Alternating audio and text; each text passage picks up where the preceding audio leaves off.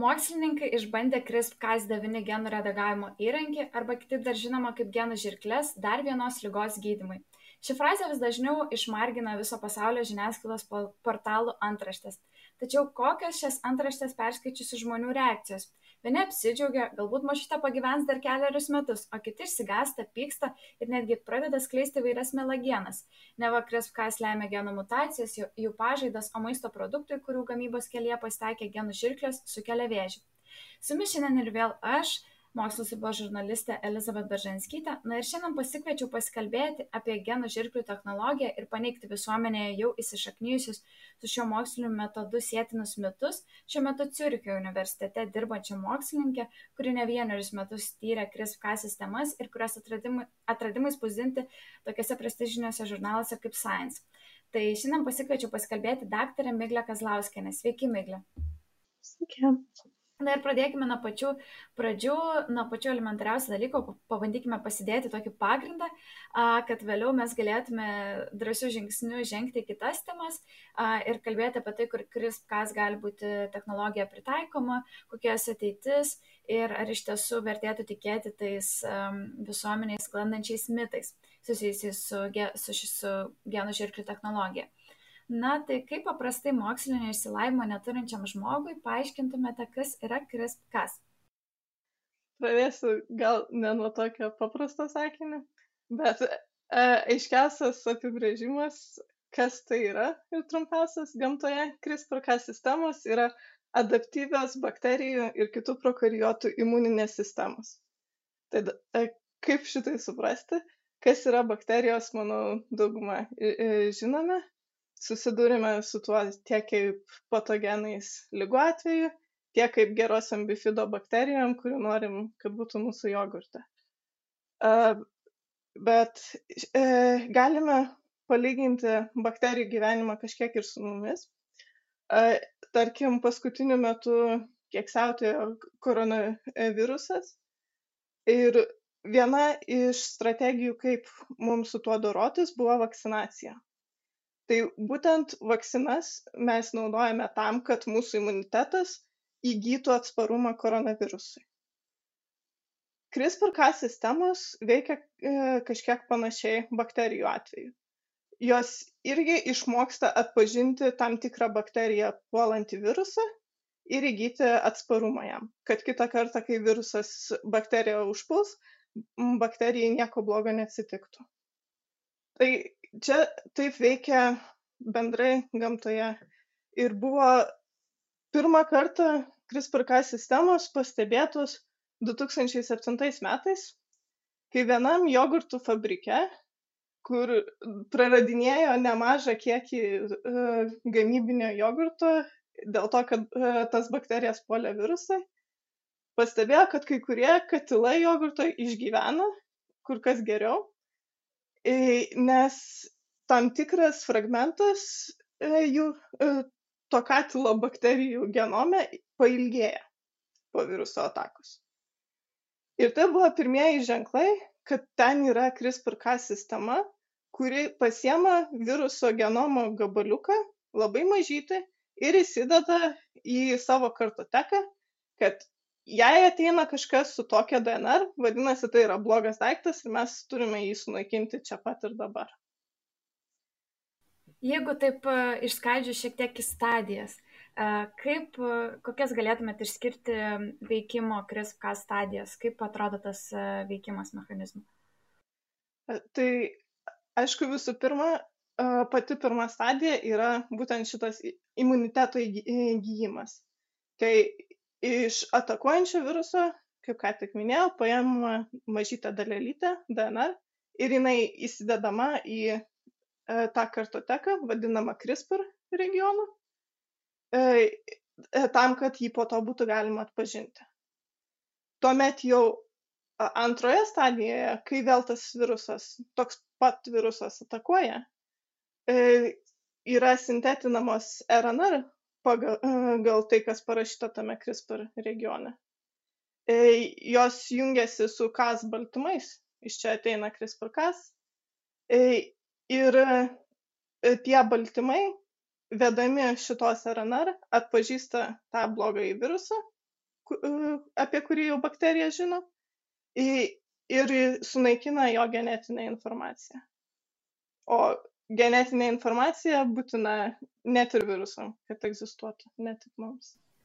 Jūs dabar minit, kad bakterijų genome yra šitas CRISPR regionas, kaip suprantu, tai ką mes galim pasakyti apie kitus gyvus organizmus? Ar dar kažkokiuose gyvuose organizmuose yra randamos tokios sekos, ar čia tik bakterijų išskirtinumas? Konkrečiai CRISPR sistemos yra randamos bendrai prokariotuose, tai prokariotus apart bakterijų sudaro dar archėjos, kas plačiai visuomeniai mažiau žinoma, bet tai irgi yra daugumoje vienaląsčiai organizmai, kaip ir pačios bakterijos, ir biologiškai archėjos yra kažkas tarp eukariotų, kaip kad mūsų ląstelių ir bakterijų, turi panašumų tiek su tuo, tiek su tuo. Tai, vis tiek, taip plačiai prasme paėmus, kad lengviau būtų žmonėms suprasti, klausytojams, tai pagrindas yra bakterijos, o kaip tada gavosi, kad mes dabar kalbam apie tai, kad jos pritaikomos šitos sistemos žmonių gydymui, jeigu žmonėse nėra iš tiesų šitų sistemų? Kadangi nemažai mokslininkų iš karto puolė tyrinėti tas CRISPR-Cas sistemas, išsiaiškinti, kaip jos veikia, ir paaiškėjo, kad tai susideda iš tokių paprastų dalykų. Labai aišku, kokio baltymo reikia, kokios RNR jam reikia, tam, kad galėtume daryti, ką norime. Ir visas stebuklingumas šitos CRISPR-Cas technologijos yra tai, kad su dabartiniam visom biotechnologijom yra labai lengva susintetinti tokią RNR, kokią norime. Pagaminti žinomą baltymą irgi nesunku. Tai yra rutininiai dalykai atliekami kiekvieną dieną galybėje fabrikų visame pasaulyje, jau nekalbant apie laboratorijas. Ir kadangi galime pasirinkti, kur tiksliai norime nukreipti tą baltymą, vien sintetindami kitokią RNR, dėl to galime labai lengvai per kelias dienas užprogramuoti CRISPR-Cas sistemą, atakuoti tą, ką mes norime, tokią būtent DNR karpyti. Ir šitai, palyginus su visom ankstesnėm technologijom, padaro visus eksperimentus, visus pokyčius neįsivaizduojamą kartų kiekį greičiau.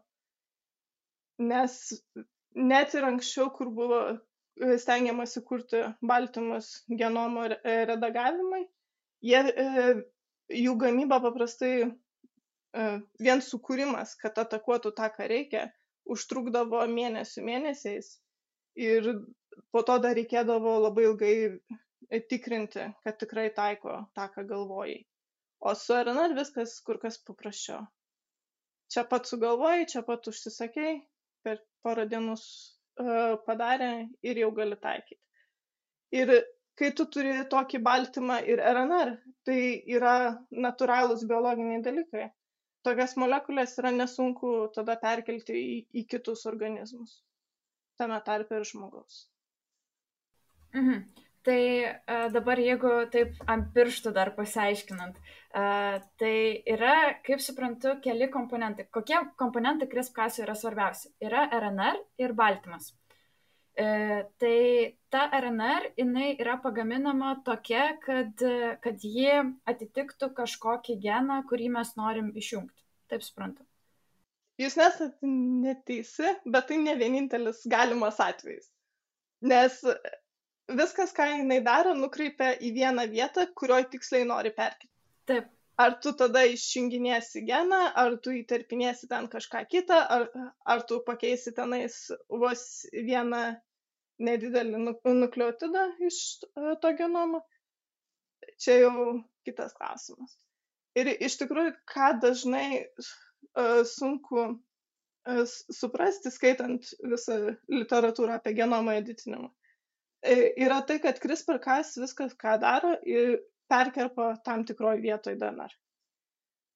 nieko neįtarpinėja, nieko tenais nekeičia savaime.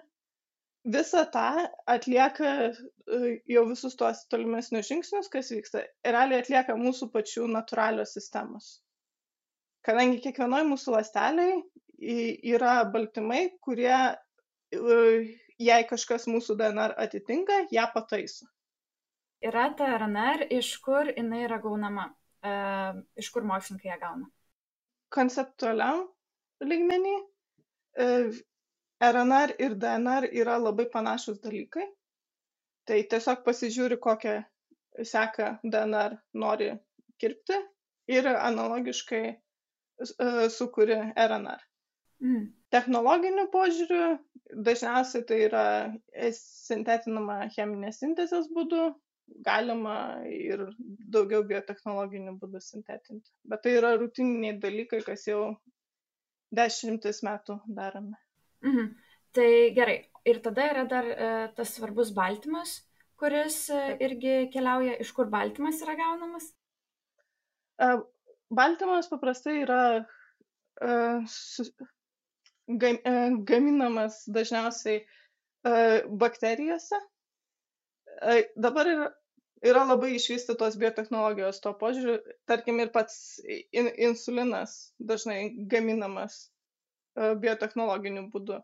Taip. Tai yra baltymas, kuris svarbus diabetikams kaip vaistas. Lygiai taip pat Cas9 ar kitus Cas baltymus galime susintetinti bakterijose, tiesiog auginam bakterijas, kurios ekspresuoja didelį jo kiekį ir iš tenais yra išgryninama, atsikratoma viso kito, kas buvo bakterijoje, pasiliekama tik šitas vienas baltymas.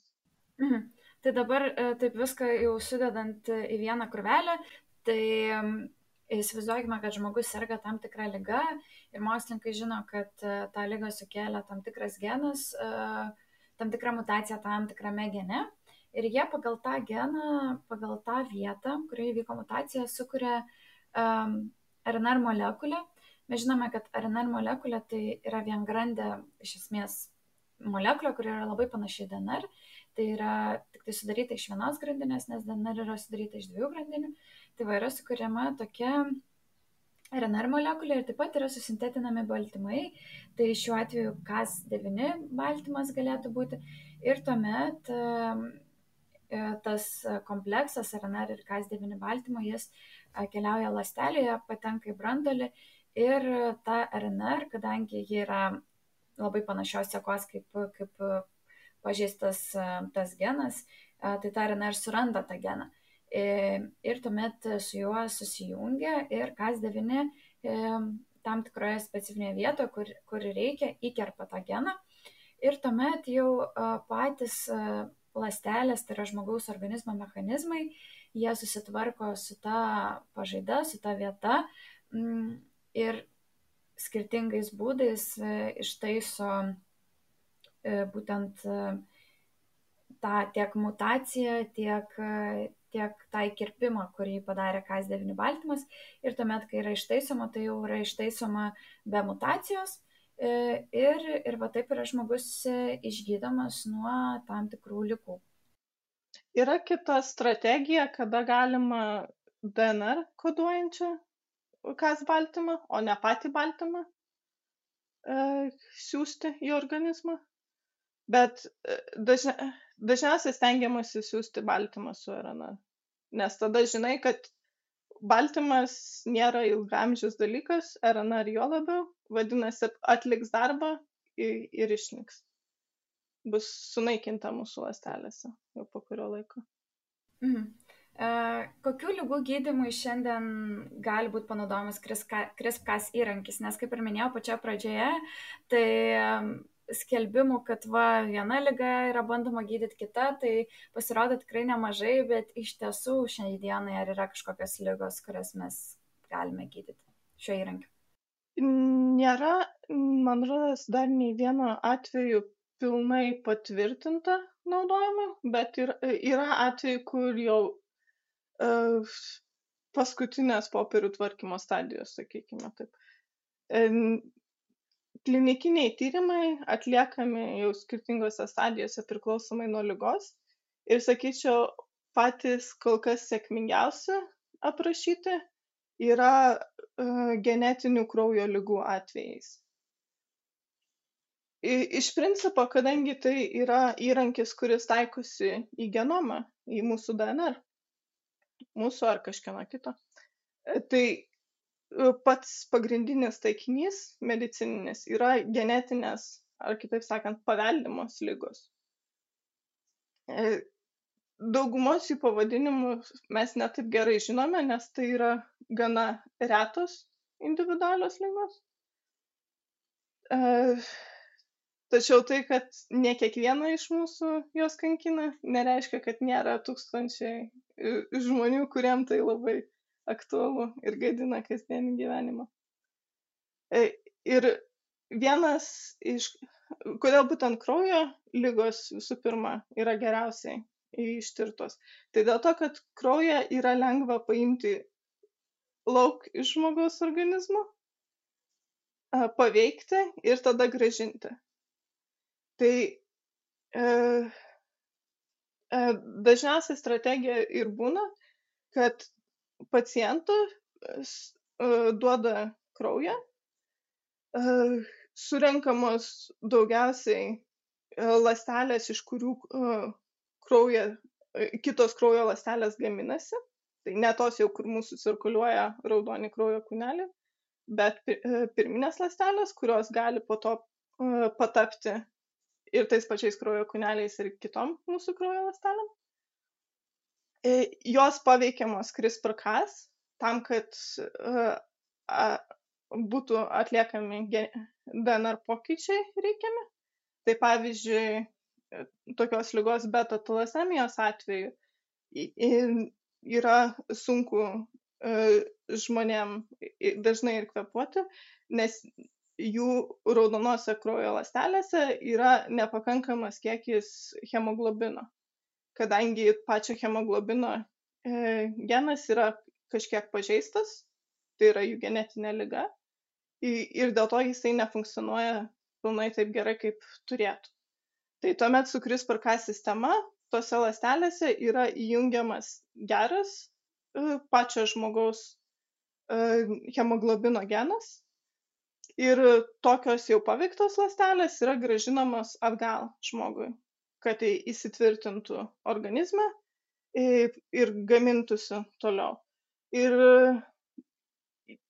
kiek buvo spaudoje ir kitur pateikiama informacija, tai su tokiam kraujo ligom buvo atliekami klinikiniai tyrimai su 75 savanoriais. Ir gal tik tai 2 iš jų nebuvo pilno, sakykime, pasveikimo. Visais kitais atvejais žmonėm nebereikėjo reguliarių procedūrų, kur ar reguliariai kraują reikėdavo perpilinėti, ar kitaip dorotis su jų baisia liga. Ir iš tų 75 žmonių vos vienas patyrė stipresnę imuninę reakciją iš šitą gydymą, bet tai buvo nesunkiai greitai išspręsta, o pašalinių poveikius irgi labai nieko baisaus nebuvo, ir tie, kas ir buvo, jie buvo daugiau dėl greta atliekamos chemoterapijos, o ne dėl pačio genų redagavimo. Tai sakyčiau, čia yra ganėtinai gera sėkmės istorija. Jei paskaitai interviu su tai žmonėm, kurie dalyvavo tose klinikiniuose tyrimuose, tai laimingi net tas žodis, kaip jų gyvenimą pakeitė. Tai supranti, kodėl visą šitą yra svarbu. Ar CRISPR-Cas galėtų padėti nutraukti tam tikrų genetinių ligų paveldimumą? Taip, žinoma, bet jūs klausėte apie paveldimumą ir tai yra jau, sakykime, taip etiškai sunkesnis klausimas. Dauguma, dabar su kuo yra atliekami klinikiniai tyrimai, tai visa tai veikia mūsų somatinės ląsteles, tas, kurios lieka mūsų pačių organizme, o nepersiduoda mūsų vaikams. Nes paveldimas genų redagavimas yra kur kas sunkesnis etinis klausimas. Todėl dabar kol kas viskas, kas yra daroma, tai su įvairiom mūsų pačių ląstelėm, kas mums atsitiks, tas su mumis ir liks. Ir niekur toliau nekeliaus. Bet tai aišku nereiškia, kad tik tai vien kraujo genetinės ligas gydoma, yra gydoma ir suleidžiant, tarkim, į akis, bandoma atstatyti regėjimą tuo atveju, kai aklumas yra paveldimas. Į kepenis, kai iš tenais kaupiasi toksiniai blogai susiformavę baltymai ir taip toliau. Tai, bet mes dabar kalbam, tai čia yra viskas klinikinių tyrimų stadijose ir aš kaip suprantu, kad visa tai, kas pasirodo žiniasklaidoje, tai nereikėtų galvoti, kad va, čia jau aš galėsiu nueiti pas gydytoją ir paprašyti. Dar ne. Ne. Iš tikrųjų, ką norėčiau čia pasakyti, kad bet koks vaistas paprastai nuo jo atsiradimo iki tada, kada žmonės jį gali naudoti, būna paprastai 10 metų. Nes kiekvienoje stadijoje yra atlikinėjami tyrimai, kad tikrai viskas gerai. Dabar kai kuriais atvejais ir su šitais pačiais CRISPR-Cas šitos sistemos yra kažkiek pagreitintos, bet visiems, skaitykim, tai kaip minimum 5-10 metų klausimas. Kokiose gyvenimo stadijose galėtų būti panaudojamos genų žirklės? Nes dabar, aš kaip suprantu, čia tyrimai daugiau su suaugusiaisiais daromi. Ar pavyzdžiui, mažiems vaikams tai galėtų būti pataikoma ir jau galbūt senyvo amžiaus žmonėms? Iš principo taip. Praktiškai dažniausiai visiems stengiamasi viską išbandyti ant kuo, sakykime, sveikesnių ir mažiau pažeidžiamų žmonių visų pirma. Nelabai girdėjau, kad būtų bandoma kažkas su vaikais, bet neabejoju, kad ateityje tas būtų daroma. Ypač tais atvejais, kai genetinė liga atsiliepia ganėtinai ankstyvam amžiuje. Ir iš tikrųjų CRISPR-Cas galima taikyti ne tik genetinių ligų atveju, yra taip pat gaminamos technologijos, kurios taikytųsi prieš vėžį, nes vėžio viena didžiausių problemų, kodėl taip sunku jį yra išgydyti, tai kad mūsų vėžinės ląstelės sugeba apgauti mūsų imuninę sistemą ir mūsų pačių imunitetas su jomis nekovoja. Tai bandoma su CRISPR-Cas sistema pakeisti mūsų imuninės ląsteles, kad jos atpažintų vėžines ir galėtų susidoroti. Taip pat kai kurių infekcinių ligų atveju galima taikyti CRISPR-Cas. Tiesiog nusitaikyti prieš, tarkim, živ genominę DNR, kad jeigu mūsų ląstelėse kažkur tai yra užsilikę živ, susirgome, živ virusas įsistato į mūsų pačių genomą, dėl to jį taip sunku yra išimti. Tai galima jį dirbtinai su CRISPR-Cas sistema išimti, nepakenkiant pačiai ląsteliai. Ir taip toliau. Čia iš tikrųjų daugiau fantazijos klausimas, kam galėsi pritaikyti. Taip, reikia tik tais nebijoti, man atrodo, eksperimentuoti šitoj sferai. Tai aš kaip tik apie eksperimentus norėčiau dar paklausti, kaip jums atrodo, aš dabar kaip suprantu, šitą technologiją taikoma vis tiek tokių mažesnių, tarkim, pažaidų taisymui. Kaip jums atrodo, ar ateityje mes galėtume jos pagalba, tarkim, taisyti genų pažaidas, kurios apima keletą genų, ar netgi kažkokias sritis DNR? Žinoma, nesunkiai, niekas nesako, kad CRISPR-Cas turi taikytis tik į vieną vietą, davei ne vieną, o kelias skirtingas RNR ir jisai nusitaikys į kelias skirtingas vietas. Ir mokslinių tyrimų ribose tai yra jau reguliariai seniai daroma. Labai smagu iš tikrųjų girdėti, kad mūsų laukia tokia ganėtinai šviesi ateitis medicinos sferoje. Aš manau, kad čia viskas dabar remiasi tik į tai, kiek žmonės patys nebijos ir pasiryš ir pasitikės mokslu ir būtent sutiks savo ligas gydyti kažkokiais inovatyviais moksliniais metodais. Tai nuo to viskas priklauso ir aš jau siūlyčiau galbūt bandyti šokti į kitą sferą, kur dar gali būti pritaikomas genų žirklės, nes tikiu, kad apie mediciną mes čia galime kalbėti ir kalbėti. Čia jau yra labiau gal erdvė mokslininkams fantazuoti ir eksperimentuoti. Ir ta erdvė yra labai plati ir kas žino, kokias ligas mes dar ateityje, kur dabar atrodo visiškai neįtikėtina, bet galėsime išgydyti su tuo CRISPR-Cas. Gerai. Tai tada esu dar girdėjusi apie žemdirbystę, kad gali būti pritaikoma šitą technologiją išvedant naujas augalų veislės. Tai ar tai yra tiesa? Taip, ir sakyčiau, netgi populiariau dabar yra CRISPR-Cas taikyti augalų modifikavimui negu žmogaus, nes, aišku, žmogų mes bijome labai modifikuoti, nežinom, kas atsitiks, mažiau suprantam ir jeigu mums patiems kažkas atsitiks, tai kur kas baisiau, negu kažkas atsitiks mūsų auginamai morkai vienai. Iš tikrųjų, žemdirbystėje daugiausia CRISPR-Cas naudojamas siekiant pagerinti įvairias savybės. Pavyzdžiui, vienas populiariausių dalykų yra padidinti augalo atsparumą tam tikroms ligoms. Ir kadangi CRISPR-Cas sistemų naudojimas yra palyginti pigus, nereikalauja labai didelių ypatingos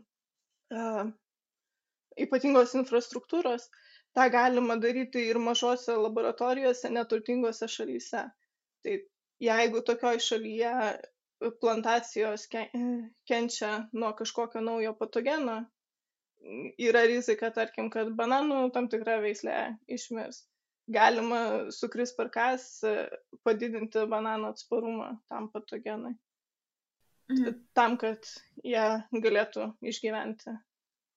Taip pat siekiama praturtinti įvairiais vitaminais ir taip toliau. Ir čia neseniai buvo aprašytas labai, sakyčiau, geras pavyzdys, kaip Kinijoje paveikė tam tikrus ryžius su CRISPR-Cas sistemom ir tenais net nieko kažko ypatingo neįvedinėjo, bet pačio to ryžio geną duplikavo, tai padarė antrą kopiją genome. Vien tam, kad jo produkto, atitinkamo baltymo būtų gaminama daugiau tuose ryžiuose. Ir derlius padidėjo 40%, nes tokie ryžiai pradėjo kur kas greičiau augti, lengviau įsisavinti medžiagas ir panašiai. Tai žodžiu, žemdirbystės čia yra vienintelis ateities planas, man atrodo, stebint visą klimato kaitą, kaip galim būtų pritaikyti įvairias augalų veislės, kurios galbūt jau ir nebegalės augti tam tikrom sąlygom, tai galbūt šitą technologiją galim bus pratesti jų gyvavimą tam tikroje žemėje. Gerai, ar CRISPR-Cas paveikti augalai ir yra tie patys genetiškai modifikuoti organizmai, apie kuriuos yra daug kalbama? Tai prieš atsakant šitą klausimą, norėčiau truputį istorinio konteksto, kaip bendrai istoriškai yra mutuojami augalai mūsų visuomeniai. Jau nuo pat pirmų dienų žmonės rinkosi geriausius augalus ir juos atsirinkinėjo. Tokia selekcija irgi iš principo yra nenatūralus dalykas. Tai, kad mes pasirinkom tą augaliuką, kuris augina didesnės bulves negu kitas ir pradėjom jo auginti kur kas daugiau, tai irgi yra mūsų įsiterpimas į natūralią gamtos tvarką.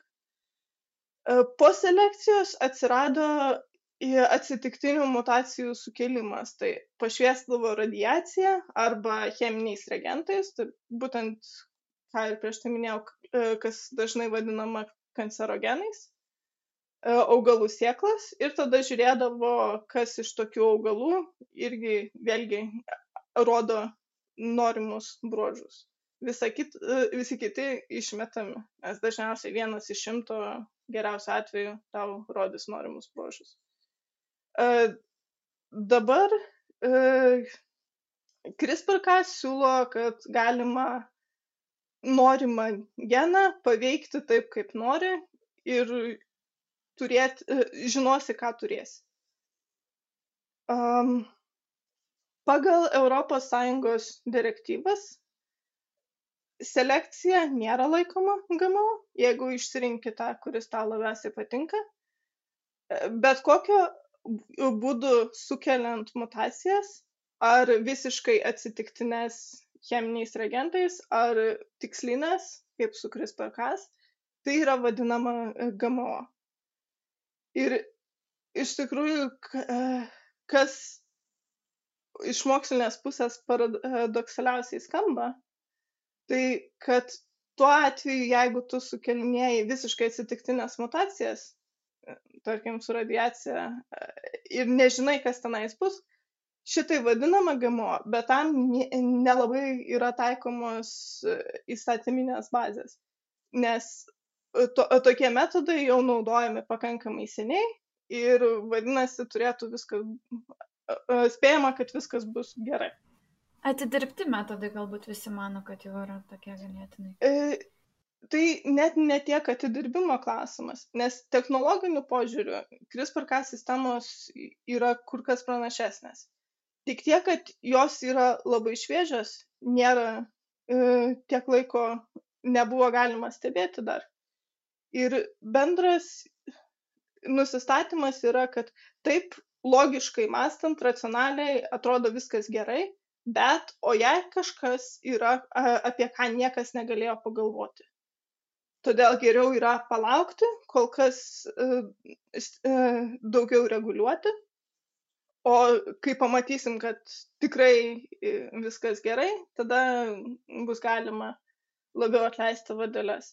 Ir iš tikrųjų bendrai pasaulyje matosi tendencijos, kaip paskutiniais metais su GMO susijusios reguliacijos yra atleidinėjamos po truputį. Nes matoma, kad kaip ir nieko blogo nevyksta, nieko nenumatyto nevyksta ir vis labiau priėmama tai. Nes manoma, kad ateityje tai sudarys labai svarbę nišą biotechnologijos būtent. Ir kai kuriuose šalyse, tarkim, Japonijoje žiūrima apskritai gana laisvai. Praeitą rudenį jau ten pradėti pardavinėti pomidorai, kuriuose su CRISPR-Cas metodu yra padidinta jų mėgstamo tokio junginio GABA gamyba. Nes japonai tiki, kad GABA yra vienas sveikiausių dalykų. Kas nėra visai netiesa, tai gali padėti mūsų organizmui, bet tai nėra, aišku, ir kažkas stebuklingo. Ar šitie pomidorai yra saugus? Ir ryžiai, ir šiaip kiti produktai,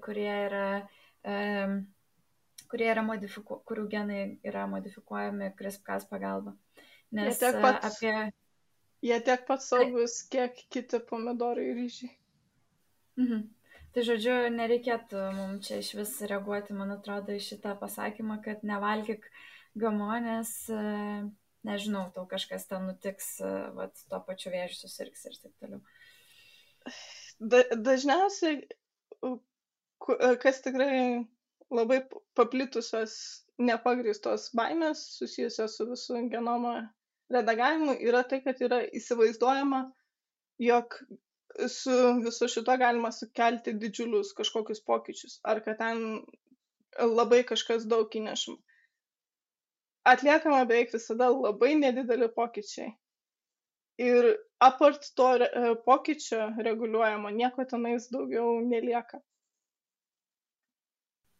Čia ypač kas liečia augalus, daugumą atveju tai lygiai tas pats, kaip natūraliai atsirinktume gamtoj tą augalą, kuris natūraliai mutavo, nes gamtoj viskas po truputį mutuoja, taip ir vyksta evoliucija.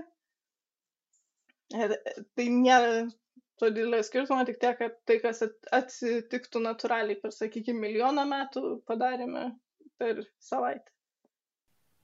Taip, ir čia iš tikrųjų dar, vat, jūs labai gerai, kad užsiminėt, kad tu būtent naudodamas CRISPR-Cas, tu sukeli, ta prasme, tu pakeiti tik tais vienas, padarai kažkokį pakeitimą vienoj specifiniai vietoj.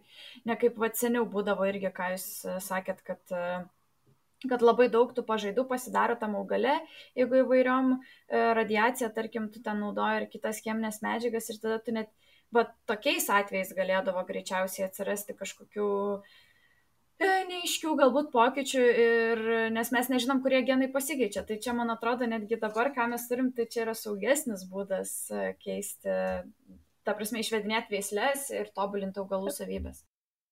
Gerai, tai mes pakalbėjome apie mediciną, pakalbėjome apie žemdirbystę. Ar yra dar sferų, kur gali būti pritaikomas CRISPR-Cas įrankis, kurių mes neaptarėme galbūt? Sakyčiau, tai yra dvi stambiausios sritys. Daugiau labai, aišku, plačiai naudojama moksle, atliekant įvairius tyrimus, iš kurių žinios taikomos visam kam. Galima visada sugalvoti dar kažkokių nišinių pritaikymų, bet sakyčiau, čia dvi pagrindinės sritys. Na, matysim, kaip ateityje bus, jeigu susitiktume po 20 metų pasikalbėti, tai gal jau visiškai kitaip būtų.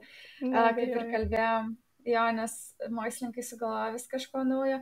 Tai mes šiaip dar kalbėjom apie tuos mitus po truputį vis, tai dabar norėtųsi dar pabaigti su jais.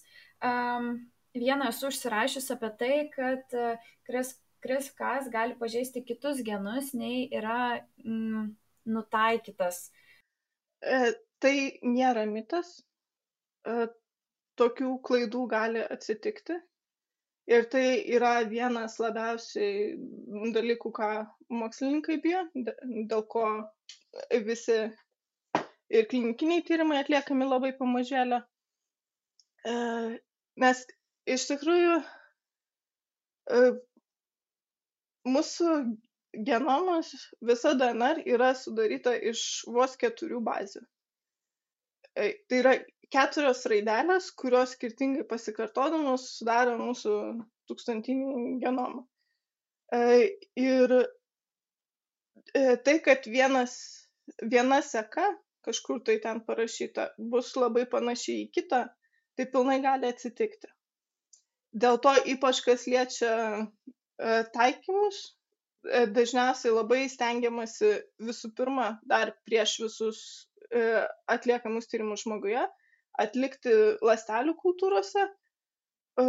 Viena dar net ir bioinformatikiniais metodais yra ieškoma tokia RNR seka, kad jinai atpažintų kuo tiksliau tik tai tą norimą regioną ir neturėtų kažko tai nieko kito panašaus kitur. Po to atliekami eksperimentai su ląstelėmis, kad būtų įsitikinta. Ir taip toliau. Tai iš tikrųjų teoriškai tokia galimybė egzistuoja.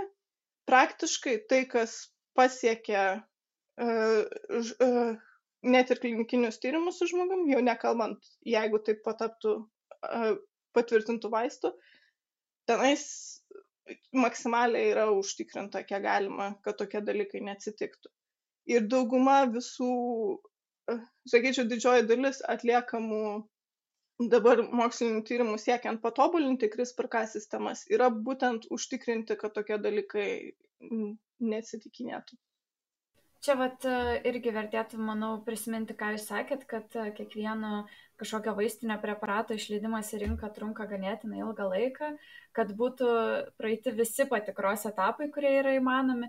Tai tikrai mūsų žiūrovams nereikėtų baimintis, kad vat, jeigu po 10 metų pagaliau kažkuriai ligai skirtas gydyti CRISPR-Cas atsiras, tai jie jau turėtų žinoti, kad tai yra 100% greičiausiai. Gerai, 100% mes niekada negalim teikti, bet tikrai 9,99. Taip, procentai, kad viskas ten bus gerai ir tikrai neišsivystys jį naudojant kitas papildomas ligos.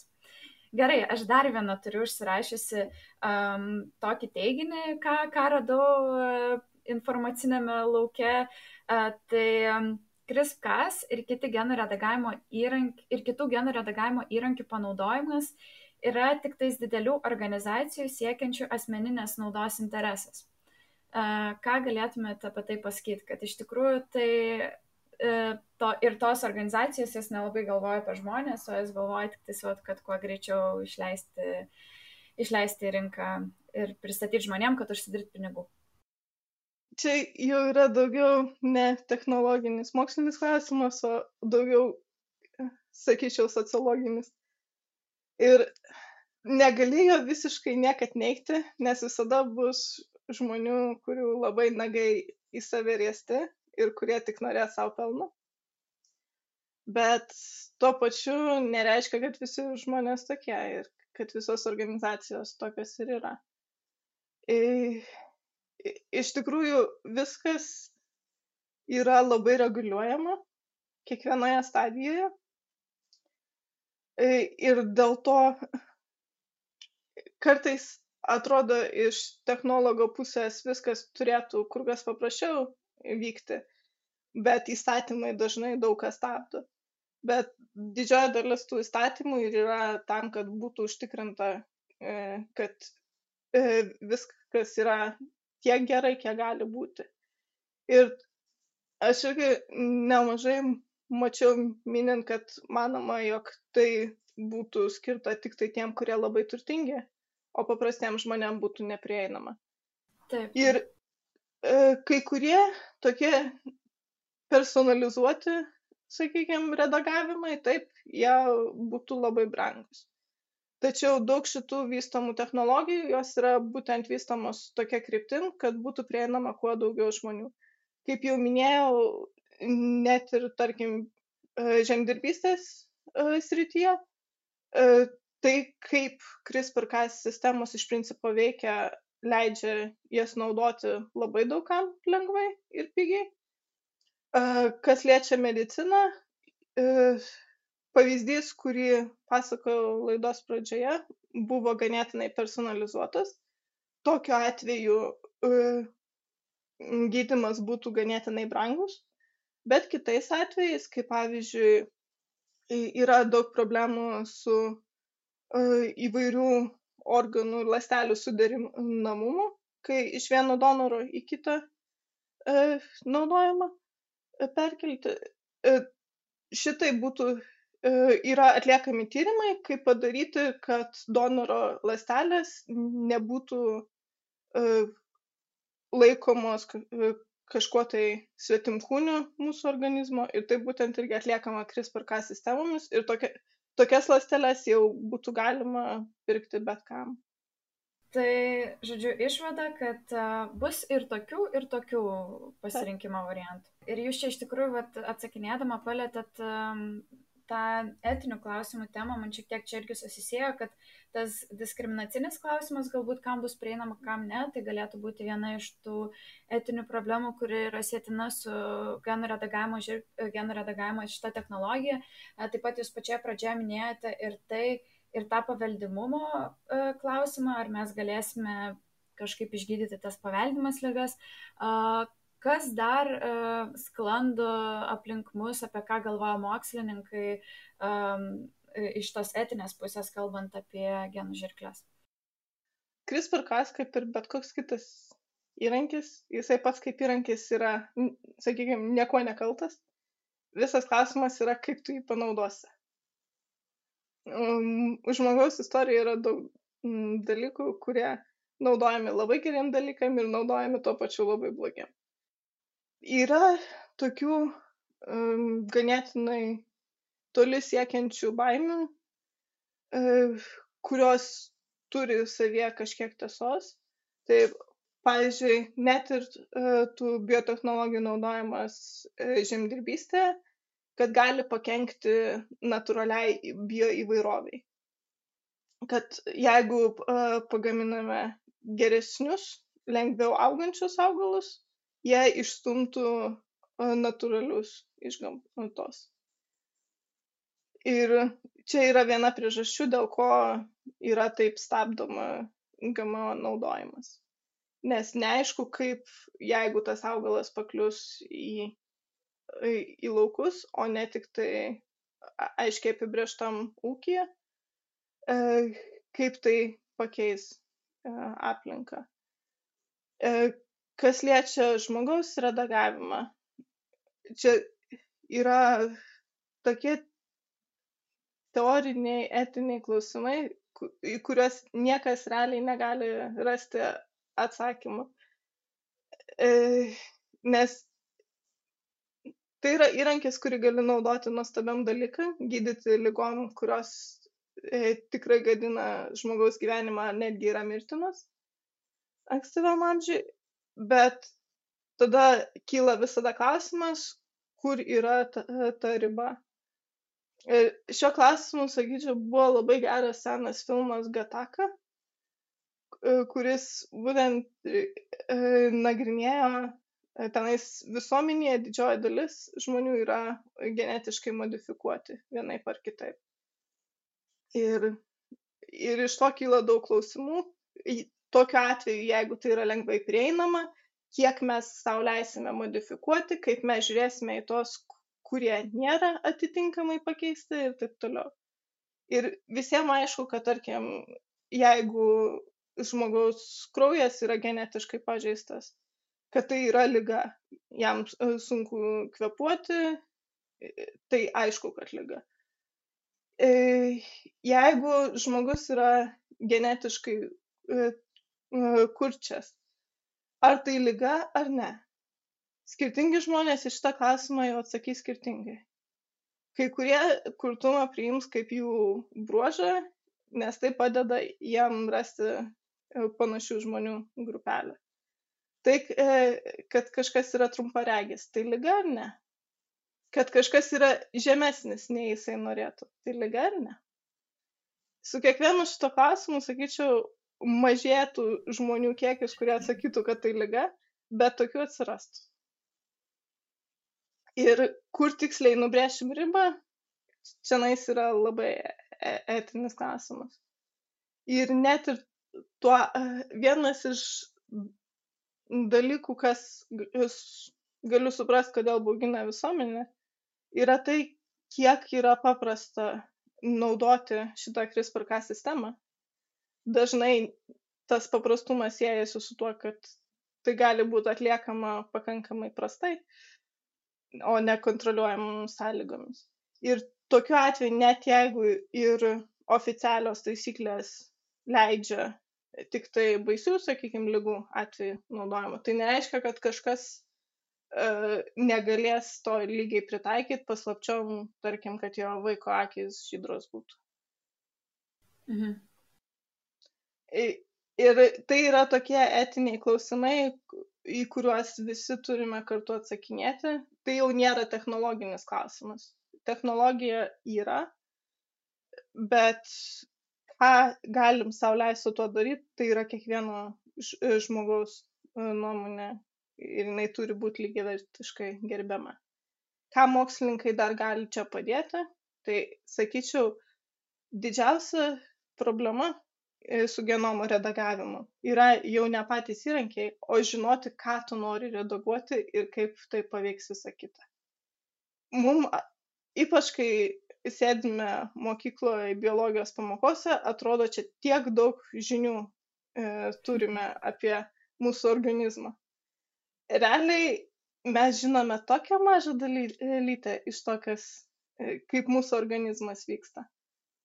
Ir tam, kad mes galėtumėm geriau taikyti genetinio redagavimo įrankius ir tam, kad geriau galėtumėm atsakyti ir susijusius etinius klausimus, mums reikėtų daugiau žinių apie tai, kaip iš tikrųjų mūsų organizmas veikia, kad žinotumėm, ką mes tiksliai darome kažką pakeisdami, kad tai nesukels kažkokių kitų problemų. Aš dabar, jūs kalbėjot, tai pagalvojau apie tai, kad mes čia labai veržiamės į kosmosą, keliaujam, norim pažinti, bet iš tiesų tai reikėtų galvoti ir apie tai, kad prisiminti galbūt, kad ir mes patys esam kosmosas ir mums patiems save reikėtų pažinti tiek individualiai, tiek tiek sutelkiant visas mokslinės pajėgas, kad galėtų toliau vystytis visos tos technologijos ir galbūt lengviau būtų atsakomi ir tie patys etiniai klausimai, galbūt atsirastų kažkokių paaiškinimų žmonėm ir galbūt galbūt mokslininkai tuomet galėtų padėti žmonėms atsakyti tos klausimus, nes jūs jau sakėte, tai yra visuomenės dalia iš esmės rasti atsakymus. Tai gerai, bet jūs dar irgi pačioje pradžioje minėjote apie tai, kad priklauso į kokias rankas paklius tas įrankis, tai aš pabaigai noriu tokį klausimą užduoti. Įsivaizduokim, kad jis pakliuvo į geras rankas ir mes jį iš tiesų naudojame sudėtingų ligų gydymui ir visuomenė sveiksta. Kaip jums atrodo, ar šitas įrankis yra pakankamai tinkamas išgydyti visas ligas? Ar vis dėlto dar mes turime kažkokias ligas, kur nelabai mes galėtume pritaikyti? Jeigu taip teoriškai visiškai spekuliuojant.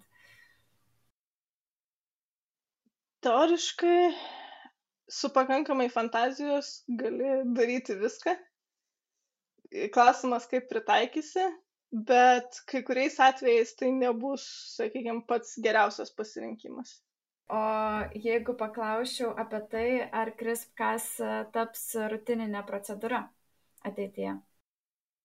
Laboratorijose, mokslinėse laboratorijose tai jau labai greitai tapo rutininė procedūra, dėl ko supaprastėjo labai daug skirtingų eksperimentų.